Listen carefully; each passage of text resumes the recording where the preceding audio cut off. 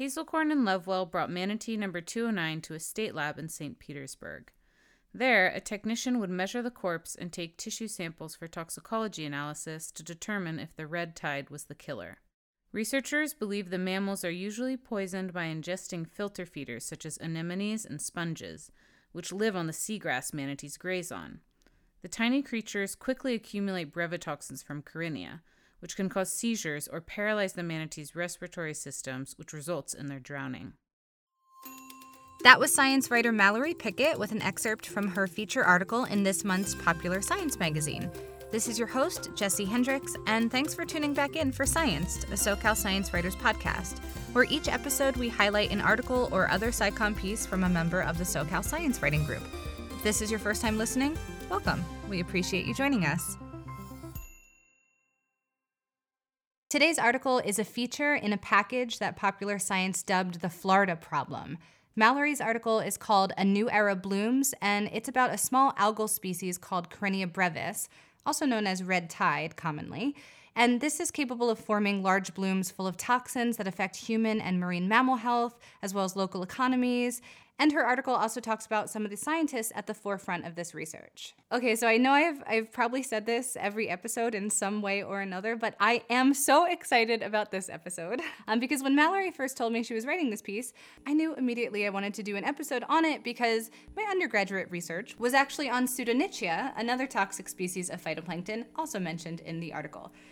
Thank you, Mallory, for joining me today. Thank you so much for having me. Yeah. Thanks for so excited you're doing this podcast. Oh, thank you. Yes, it's been very fun. So can you tell me and our audience a little bit about yourself and how you came upon writing this particular article? Sure. So I guess similar to you, my background was also originally in science. I did my undergrad and my master's degree in chemistry.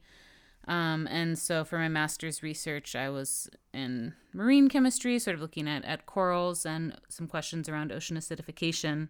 And but I started writing while I was in graduate school for the news office. I was at Scripps Institution of Oceanography, and the people who worked in the news office there very kindly let me just practice writing and doing some stories with them, and gave me a lot of guidance.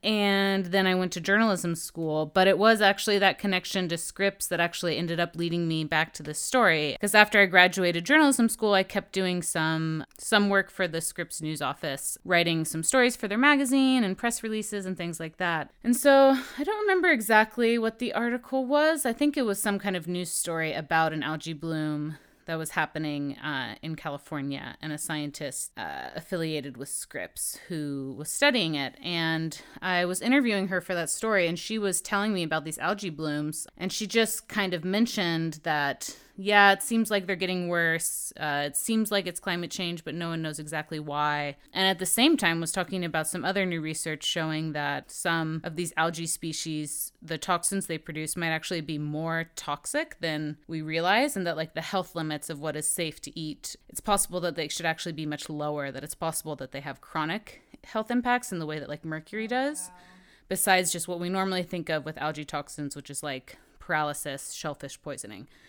So anyway, that conversation just really stuck with me because basically what she was saying was that this problem seems to be getting worse, and actually it might be an even more serious and dangerous problem than we thought in terms of the impacts on human health. Yeah. So that was just sort of floating around in my mind for a long time. And I had originally been thinking of doing a story more on the human health impacts and the research on how some of these toxins might have these kinds of chronic impacts. And that was what the story was supported by a fellowship. And when I applied to that fellowship, the Berkeley Food and Farming Fellowship, that was the story I applied with. But then while I was working on it and in the middle of the fellowship, this big bloom happened in Florida. Oh, wow. And so that was how I ended up shifting my focus to Florida.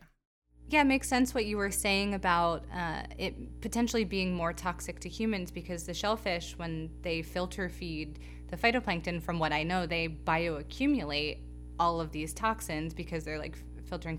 So it would make sense that we as humans would also bioaccumulate those toxins, and that would have a long-term effect. Yeah. I think it's still very new research, and there's more research in rodents. and the health impacts. And there's, I think, only been one real study on humans, and that was actually with, I think it was with Pseudonychia, if I remember, because it was somewhere in the Pacific Northwest, looking at Native American tribes that eat this particular kind of clam, and they saw some impacts on people who ate a lot of these clams. They were pretty small, but they were, significant enough. They were significant. They weren't significant enough that these people would be considered to have like a disease, but they were effects on their memory. Sure. Like statistically significant. Yeah. So it was interesting. I know from my undergraduate work that one of the challenges in my thesis was that this is relatively new research when compared with other topics. And your article mentions the research has been going on for only about 30 years. And now, of course, it's reached new highs of relevance with all the health and environmental crises going on in the past decade. How was it for you reporting on this kind of science? Specifically, the age of the field came up in trying to think about climate change, because that's sort of everyone's big question around these algae blooms is, are they going to get worse, or how will they change as the climate changes? But the fact that we only have about 3 decades or so of serious data on the algae and on the conditions that affect them made it really hard for any scientist to definitively say this is how things are going to change in the future. So that was hard because, editors, and because they know readers want this, and the people in Florida want this, want definitive answers. People want answers.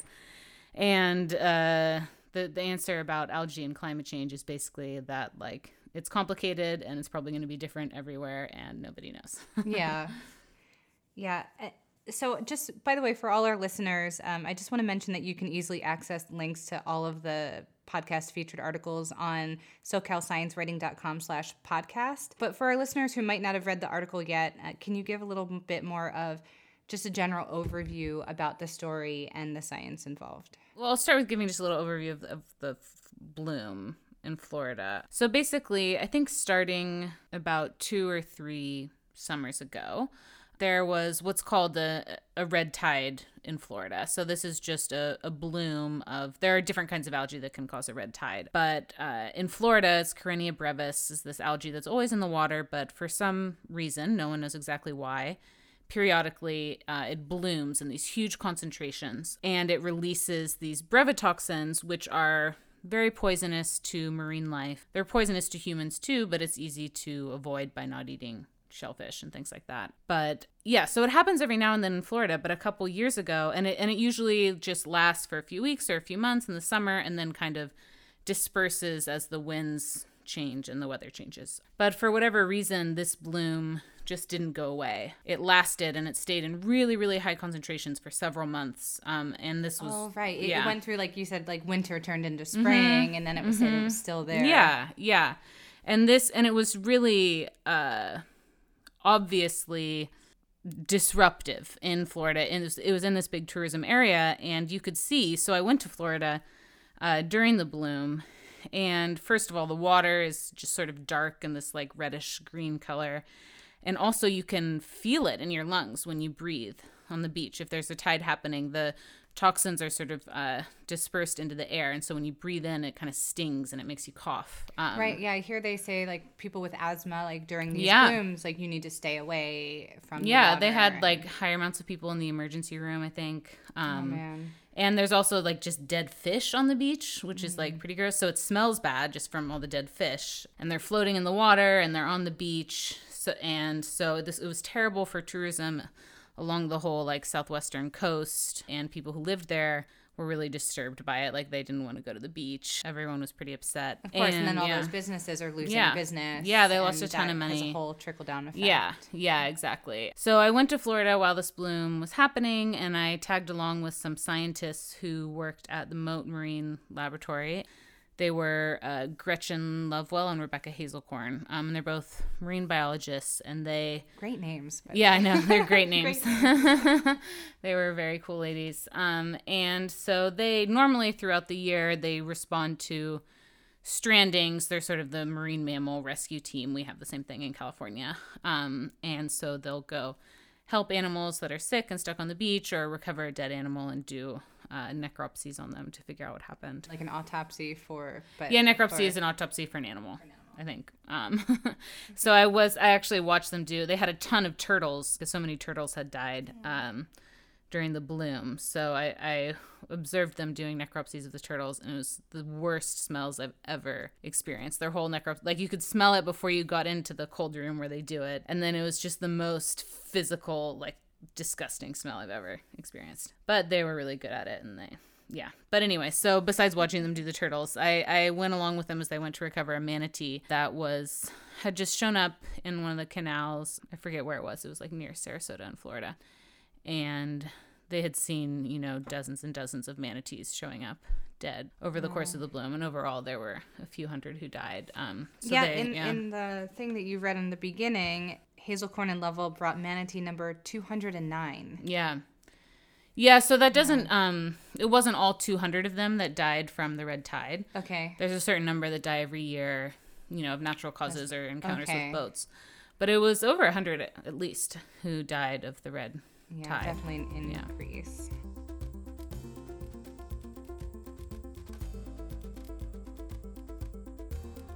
Everyone was upset about the bloom and wanted to know what happened, and people were taking different sides. It's happening because of the pollution or it's just natural. And so the public really wanted answers and wanted the scientists to say it's pollution or it's climate change or it's none of those things. And so, interesting. Yeah, I don't know. Yeah, let's talk about that. Because one of the things that I'm finding, more so than ever, I'm finding that environmental and ecological issues seem to be becoming like partisan issues. And to me, that's not right. But this sounds like it was political in a little bit of a different way. Yeah, I mean, I think that in the same way that I think other natural disasters can do this, the bloom in Florida, it was obvious that it affected everyone, so I think that it was not necessarily partisan lines that, divided people. Although it was the Republican governor took a lot of heat for basically getting a lot of blame for not cracking down on polluters in Florida. A lot of people blamed pollution from especially sugar farms in Florida for putting pollution into the water that they were saying fed the bloom and made it worse. So it became, the bloom was happening at the same time as the Senate and governor races in Florida. So the algae bloom actually came up in like all the different debates, and everyone is like, what are your plans for how to deal with this? What is your environmental policy? How are you going to deal with this problem? But the thing is, it wasn't totally clear that the pollution is what was making this bloom so bad.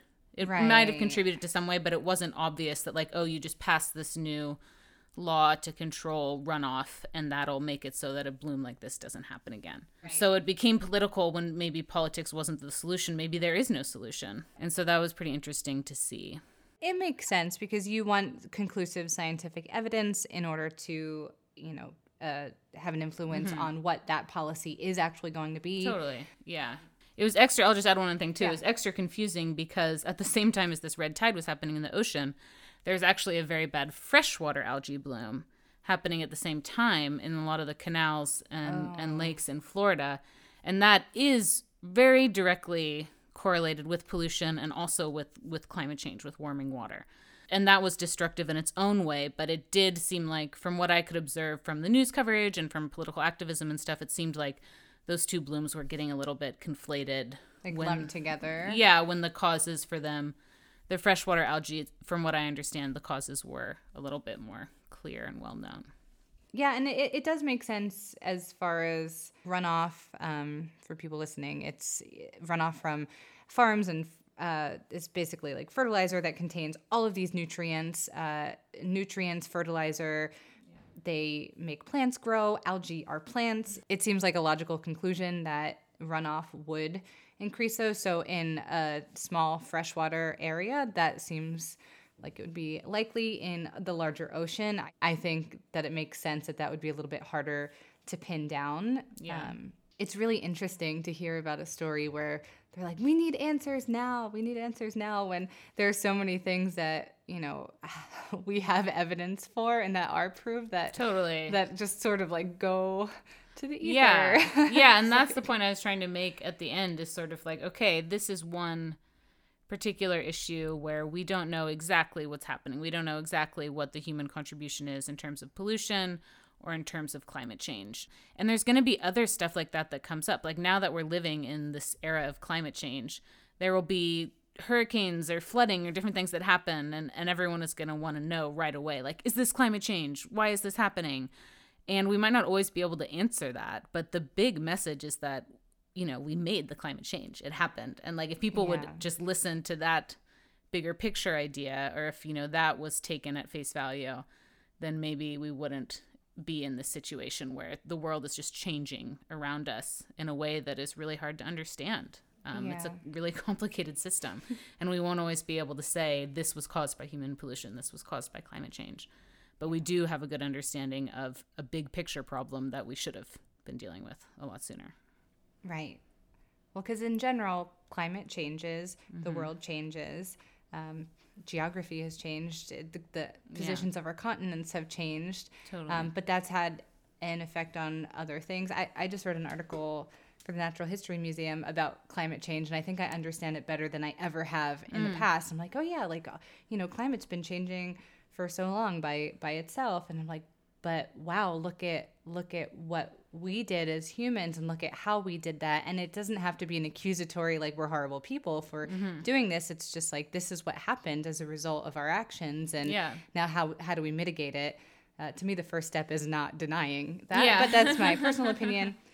So talking about the end, I actually have in my notes here, I'd love to read part of the end, because I thought it was really nicely put. And I like to always talk kind of towards the end of the podcast. I like to talk about the writing and the communication of the science. And this is also for science writers and communicators. Hopefully they can get something out of listening to this as well. So I'm going to read this little part at the end that really resonated with me. How nice of you. As the natural world becomes less hospitable, the public will increasingly turn to scientists for explanations and solutions. But the progress of research is slow and usually proceeds with a healthy helping of uncertainty. I like that, healthy helping. Meanwhile, we've ignored one certainty that scientists have repeated for years. We are fundamentally changing the environment. Now, as we watch that change unfold, we will have to accept that our actions have upended a system whose complexity we had yet to grasp.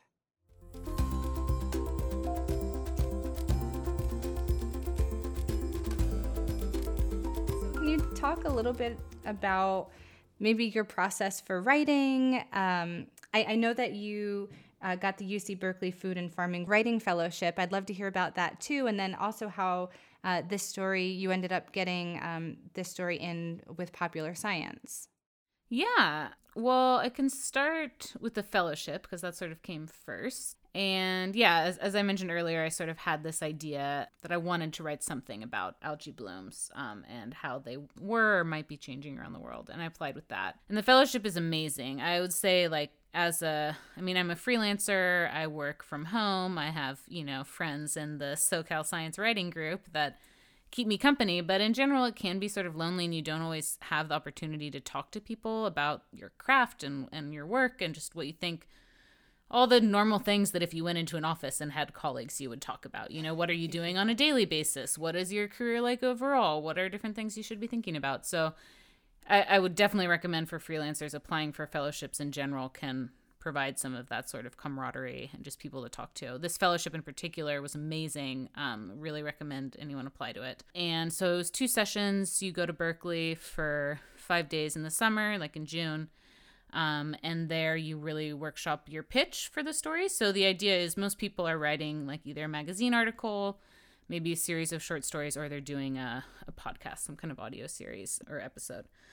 So you really workshop and talk about your story idea and your pitch and come up with a reporting plan. And then you meet again in December. And the idea is at this point that you will have placed the piece and you'll talk more about, a draft if you have one, your reporting plans, things like that. And yeah, they bring in amazing guest editors. We had a guest editor from The New Yorker who was there, and it was just fascinating to hear about the process. Yeah, I mean, first of all, just, it's the highest level of editing you can get. It was great to get her feedback. And then also to be able to just sort of ask her in a nice setting some of these nuts and bolts questions, like how annoying is it if I cold call my editor because they haven't responded to my emails in weeks? And so, yeah, it was all just helpful, and it was a great group of other reporters to get to work with. And they just give you money that you can do whatever you want with. So I just had the funding from them, and I hadn't even placed the story yet. I hadn't pitched it. And then when I saw on the news that this bloom was happening in Florida, I was like, I'll just go there, which isn't the normal thing I would ever do, because I wouldn't really go use my own money to go on a reporting trip if I hadn't placed a story. But because I had these funds, I was able to do that, which was great. And I'm really glad I did, because if I hadn't, I don't know what the story would be. Like, it was just really perfect that this happened in Florida at the time when I was trying to write about algae blooms. Yeah, that's really interesting. So you basically did the story before it was placed. Well, Ish. Conceivably, I'm not the kind of person who will ever write anything before I have a deadline. So I reported a lot of the story before it was placed. I definitely did most of the reporting already. I'd gone to Florida. I'd interviewed a ton of people on the phone. But I didn't write it, and then I wrote the whole thing in like a couple days before I turned it in. So thank you for your candor. Writing is difficult. Sitting down, putting that pen to the paper, you can have it in your head for forever, but taking that step of sitting down, opening, looking at page, and I feel like once I do that, it like sort of flows a little bit. But yeah, it's just opening the document is like the hardest part. Yeah. Which no one who hasn't tried to write could ever understand. They'd be like, "What is wrong with you?" And then, so how did you get connected with Popular Science? I'm trying to remember how I ended up. I had never written for them before. That's inspiring. Yeah. I first pitched, I had an editor from Wired who I'd worked with before, and he, it's a great editor. I really like working with him, and he wrote a letter for me for the fellowship. So I pitched him first, though I kind of knew it wasn't really a Wired story, but I wanted to just pitch him first since he had been so nice and helped, and they didn't want it. And then I don't know how Popular Science ended up on my radar. I can't remember. And the editor I worked with, she used to work at Wired, so I think that helped a little because I've written for them before. Okay. And she had actually seen some of my work before, which was nice. I'm always surprised when that happens. And I pitched her. I think I got connected to her through another journalism group I'm in, the JAWS. It's a women's journalism group. Oh, cool. So I think I first got connected to her through there and then sent her a pitch. And I can really recommend working with them. It was great, and they pay well. This was a print story. They pay as well as Condé Nast. Great. So you got the fellowship, and then you got so that was cool. I mean, and it was a good deal for them. That's another nice thing about fellowships. It's a good deal for them because my travel and reporting was paid for. So they only have to pay for the article. They don't have to pay my expenses. Awesome. Great. I think that does it for this episode. Cool. Thank you so much, Mallory, for taking the time to talk to me today and on being on the Science podcast. If listeners want to get in touch with you, is there a place for them to do that, or can they find you on social media? Yeah, definitely. I'm on Twitter. My email is on my website, so you can go to mallorypickett.com and find my email. I should say, as we're taping this, that I'm like about to have a baby. So yay, congratulations. I can't guarantee that I'll be super responsive in the next, the summer of 2019. But after that, I always love to talk to people. I'd be happy to talk about the fellowship or Popular Science or anything else. I think, us writers and freelancers have to stick together and help each other out. So happy to talk to anyone. Well, thank you. I definitely really appreciate your friendship and getting to know you. Mallory has been already so helpful to me in my science writing journey. Also, we are on Twitter and Instagram at Science Podcast. I'm also on those places at Jessie Science. That's JESSIE. And if you're local and looking for more information about SoCal science writing events, we have events all year long. You can find all of that along with other links for the podcast at www.socalsciencewriting.com. Also, if you want to get in touch with us or have any questions we can answer on a future episode, you can write us at sciencepodcast@gmail.com. Scienced is produced and edited by me. Our theme music was composed by Zach Heidi. Our logo designed by Jamie Fritz. Please don't forget to leave us a review and share our episodes if you think your friends might like it. Thank you again, everyone, and we'll catch you on the next episode of Scienced, a SoCal Science Writers podcast.